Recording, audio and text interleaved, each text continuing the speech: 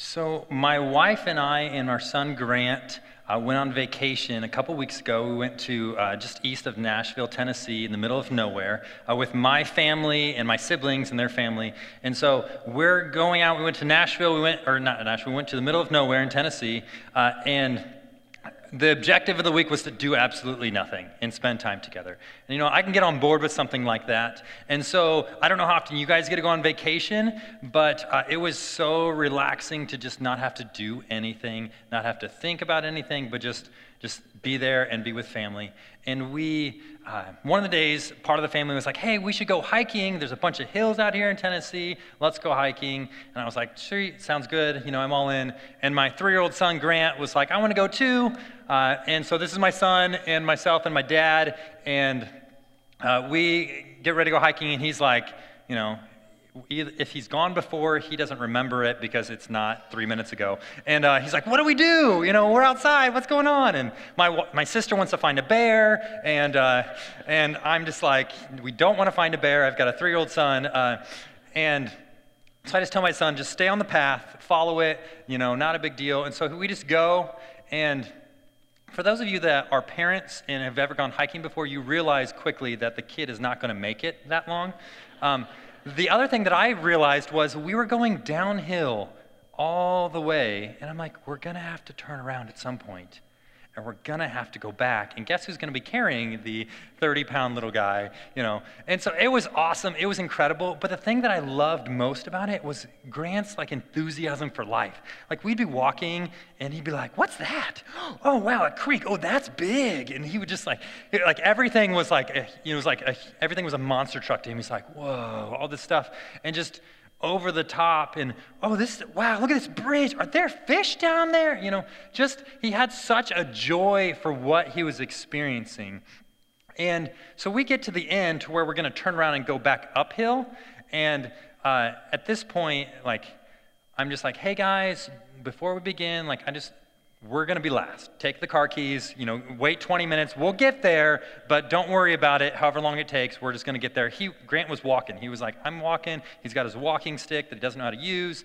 And but he's just enjoying and experiencing all and seeing so many different things.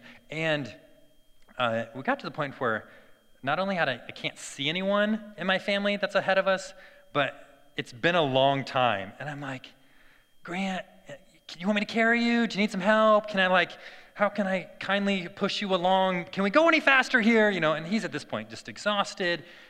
But after the third time of me, I was kind too, of gently nudging him, I just very clearly, we're in the middle of nowhere. I just very clearly hear the Lord saying, what do you have to get done?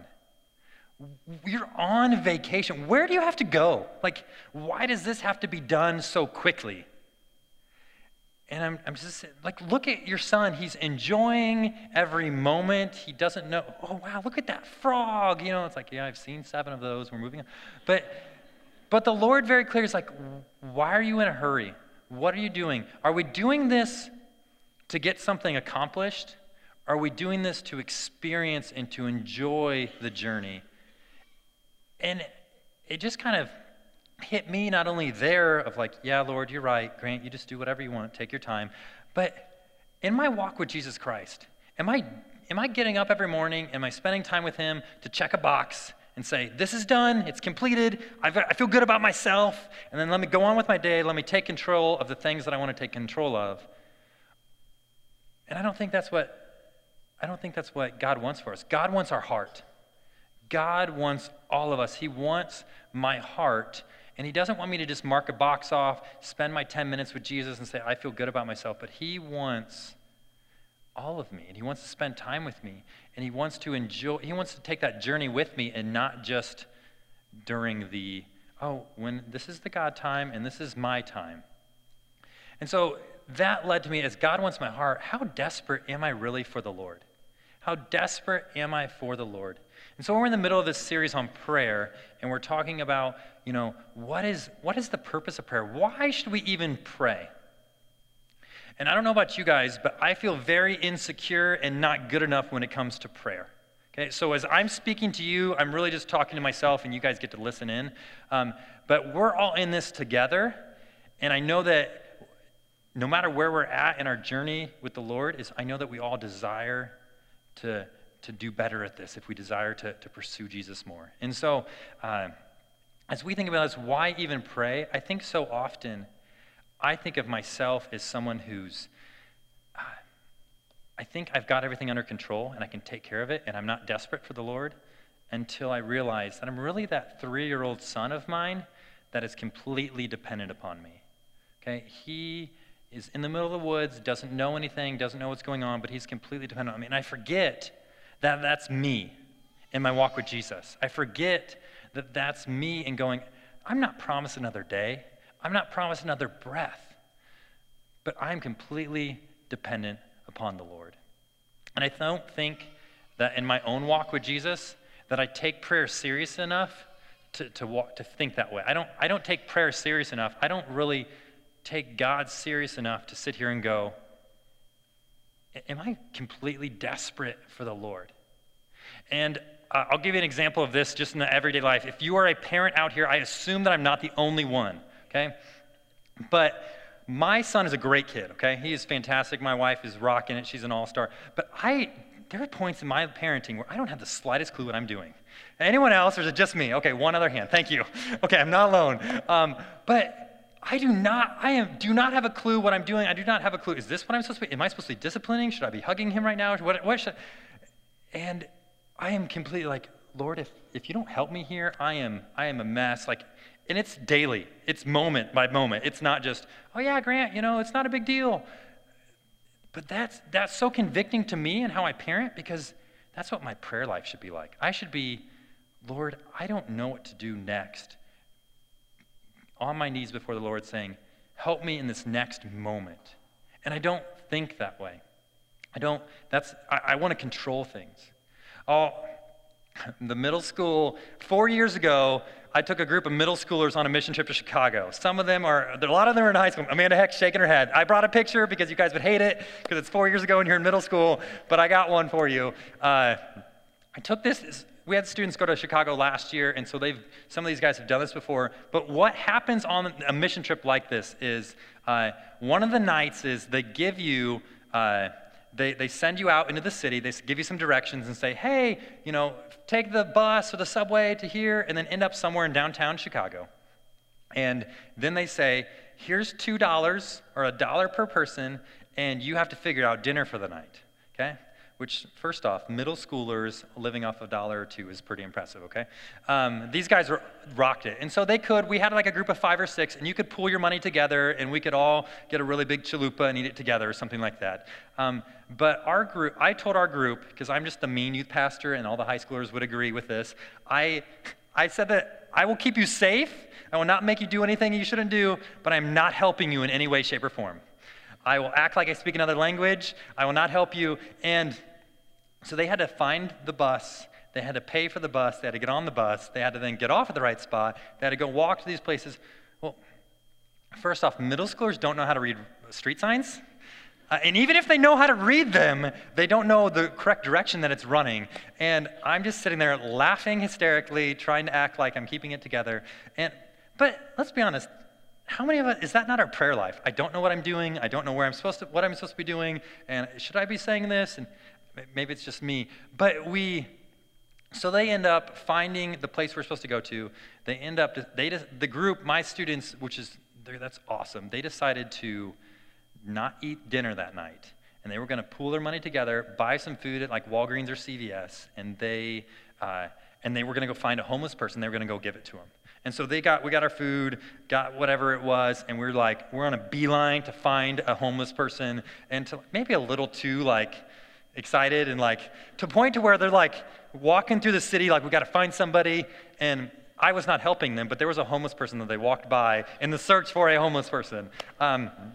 But it gets better because it starts raining, and they're getting frustrated because they've not found anybody, and they're just like when it rains, it pours, and it really was pouring. And so we go underneath this awning, and we're just all kind of at our wits' end, and they just kind of look around, and sweet little Tabby Grant goes, maybe we should pray. And I'm also thinking, I probably need to help them a little bit more. I'm too mean. it was so cool. And they prayed, they circled up and prayed. I think the rain had stopped at that point, and we walk back out, and within minutes, they're not just finding a homeless person. I think Amanda Heck was in that group. They're not just finding a homeless person, but they're not finding two homeless people, but they're finding like dozens of homeless people, okay? And as we're getting ready to go towards them, one of the guys comes and seeks us out. Like he comes towards us. Hey, what are you guys doing? Comes towards us and starts talking to us, introduces us, shares his testimony. He's a believer in Jesus Christ and shares his testimony with us. And then he starts like encouraging us and challenging us and saying, you know, here's what this, and I'm sitting there in that moment going, it was our agenda. We were in control, or we thought we were in control. We're doing all these things. We're trying to find these people. It wasn't until we stopped and asked for the Lord to intervene that God showed up, and God is blessing us. God is making himself famous in this moment, and we had nothing to do with it, and we're the ones that came away blessed because of it. And I'm sitting here going, what just happened?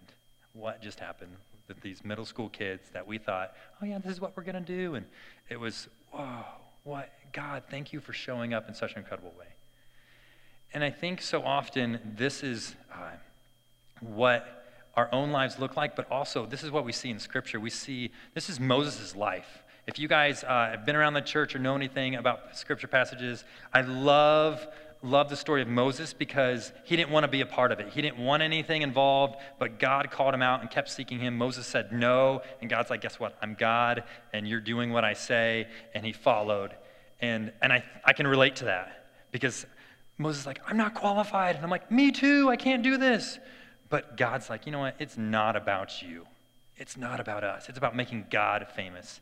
And so we show up in Exodus, and Moses has been on the mountainside, and while he's gone, the people that are left decide that, you know, Moses has been gone for a while. What's going on? Maybe we should worship somebody else. The golden calf, they build a golden calf and start worshiping it. Moses comes down, and it's not a good time, right? And so they just get done sinning, and Moses in chapter 33 goes back up on the mountainside. And I love this passage because first off, how Moses relates to the Lord, and then the things that Moses asks, the things that Moses, I don't have the guts to do what Moses did, but I want to be like Moses. And so in verse 11, I wasn't even going to use this, but it's such a, like, this is who I want to be. Verse 11, it says, the Lord would speak to Moses face to face, as one speaks to a friend. And I don't know about you guys, but that's my goal. Like, if you take nothing from this today, that's your goal. I want to be someone that the Lord speaks to Luke Deal face to face as one speaks to a friend. Like, I want to have a relationship with the Lord. And I'm nowhere close to there, but that's my desire of who I want to be and how I want to follow him. And so it goes in verse 12. Moses said to the Lord, you have been telling me, lead these people, but you have not let me know whom you will send with me. You have said, I know you by name and you have found favor with me. If you're pleased with me, teach me your ways, Lord, so I may know you and continue to find favor with you. Remember that this nation is your people. And Moses is like, Lord, if you say that I'm special, if you say these people are special, then let me in on your plans. Like, you know, this is your people, God, your responsibility. I didn't choose this, Lord. You show up here because we can't do this otherwise. And that's how I feel a lot. The Lord said in verse 14, my presence will go with you. I will give you rest. And then Moses said to him, if your presence does not go with us, Lord, do not send us up from here. How will anyone know that you are pleased with me and your people unless you go with us? What else will distinguish me from your people and all the other people on the face of the earth?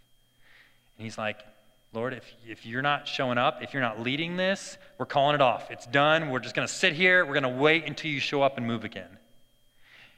And I think so often in my own life, I'm like, I got this. I'll do this. I'll take control. I'll figure this out. And it's like, what does it look like to wait on what the Lord has for me?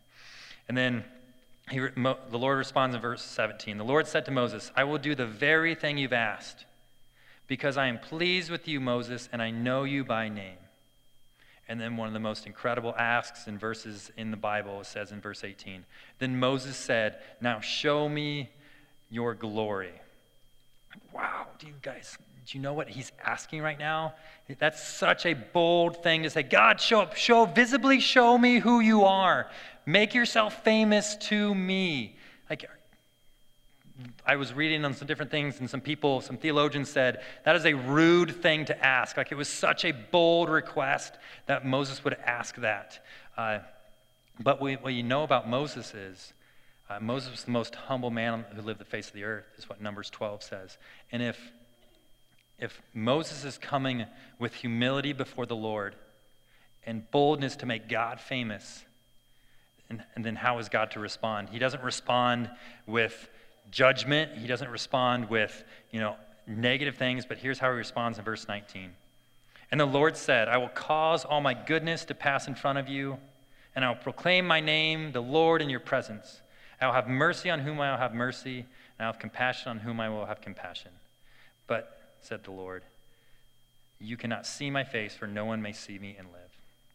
And I think Moses is at this point where he's experienced God in the past, and he's like, I know who you are, God. I speak to you face to face as a friend, but I want to know you more. Like I'm leaning in. Can you take me a step deeper in our relationship?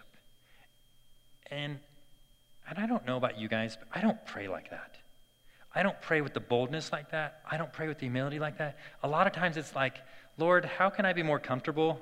How can you make my life a little easier, get me through that hard point, instead of, Lord, take me a step nearer to you. And what does God do? He doesn't be condescending of Moses, but he shows up and he shows him his goodness. He didn't show him his justice. He didn't show him his wrath. I mean, we just come out of the golden calf. He could have brought down all this fire and made all this huge noise and done all this stuff, but he shows Moses his goodness. And I just think that's so encouraging to me, because when God is visible to Moses, he shows him his goodness. The passage finishes and it says, the Lord, we can't unpack this. This is like such a cool moment that I want to be there for. The Lord said, there's a place near me where you stand on a rock. When my glory passes by, I'll put you in a cleft in the rock, and I'll cover you with my hand until I've passed. Then I'll remove my hand and you'll see my back, but my face and it must not be seen. And I just sit there and I go, dude, how incredible is that? God is so powerful, so good, that if you saw him in his face, you wouldn't live. But the only thing you can see is the afterglow of his backside. Like, that's how powerful and amazing our God is. And yet I pray these weak, silly prayers that are about me instead of making God famous, instead of things that bring glory to God.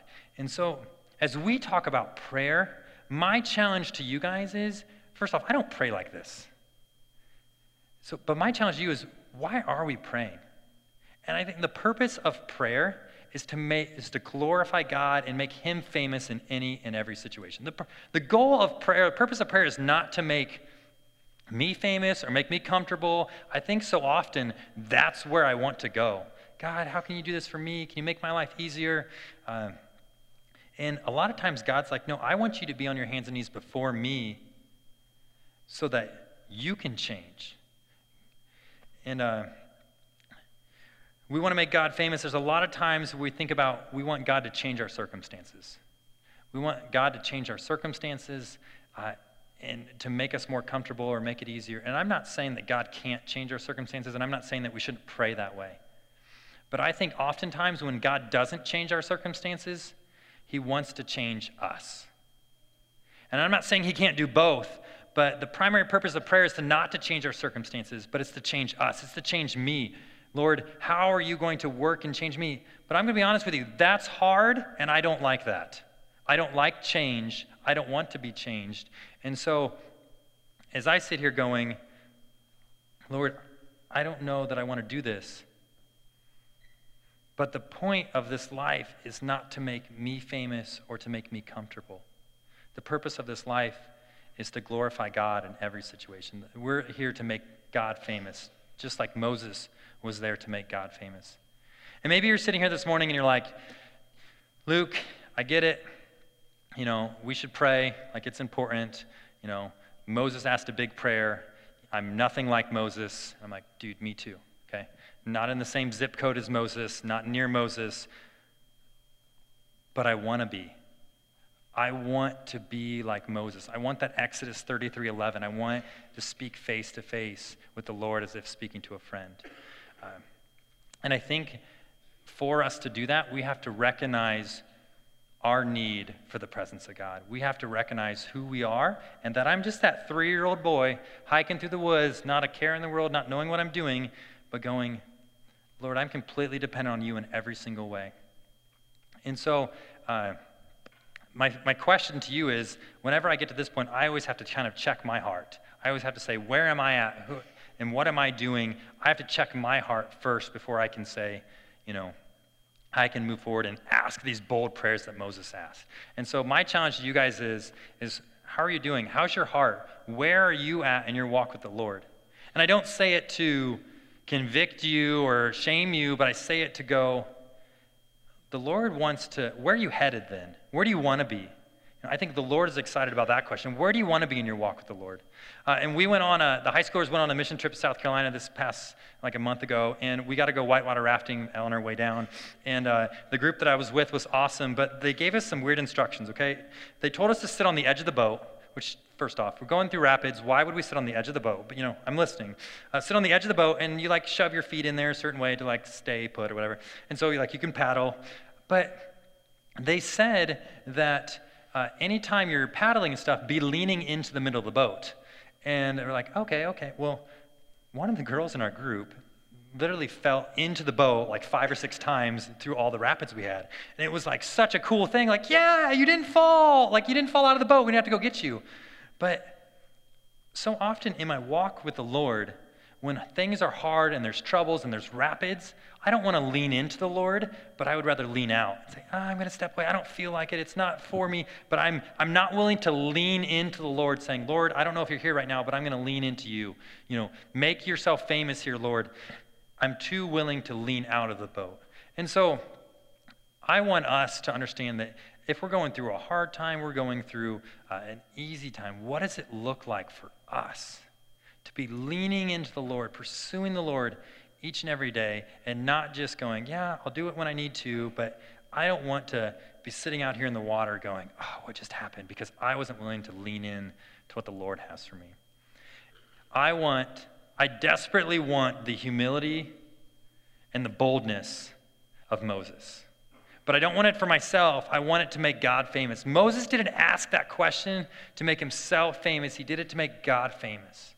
I want to have the humility and the boldness of Moses to make God famous. And so in the past few weeks in this series on prayer, we've done some different things to actually not just talk about prayer, but we've actually want to practice praying. And so sometimes we've circled up and held hands and prayed and different things like that. And so today, what I want us to do is something a little different. If you have a bulletin and you'll flip it over to the backside, I want us to take some time writing out. If you don't have a bulletin, pull out your phone and grab a notes page or something like that. Here's what I want us to do. I want us to, before I ever come to the Lord, I feel like before I ask for these great things, Elijah was talking about a little bit, is just what is our posture when we approach the Lord? Is sometimes I need to get rid of some stuff in my own life. And so as you grab the back of the bulletin, it says, Dear God, take this area of my heart that I'm not willing to give over to you. Write it down. Name it. What is it that I'm not willing to give over to you? Write it down. And then the next question says, Dear God, to make you famous, show me your glory in this way. I'm not asking for comfort. I'm not asking to get through circumstances, but I'm asking, Lord, for you to be made famous in what way? Ask a bold request, a bold prayer. And so take a few minutes by yourself, write it out. Pull out your phone, write it down, and then I'm going to pray for us, and then the worship team will close with a song.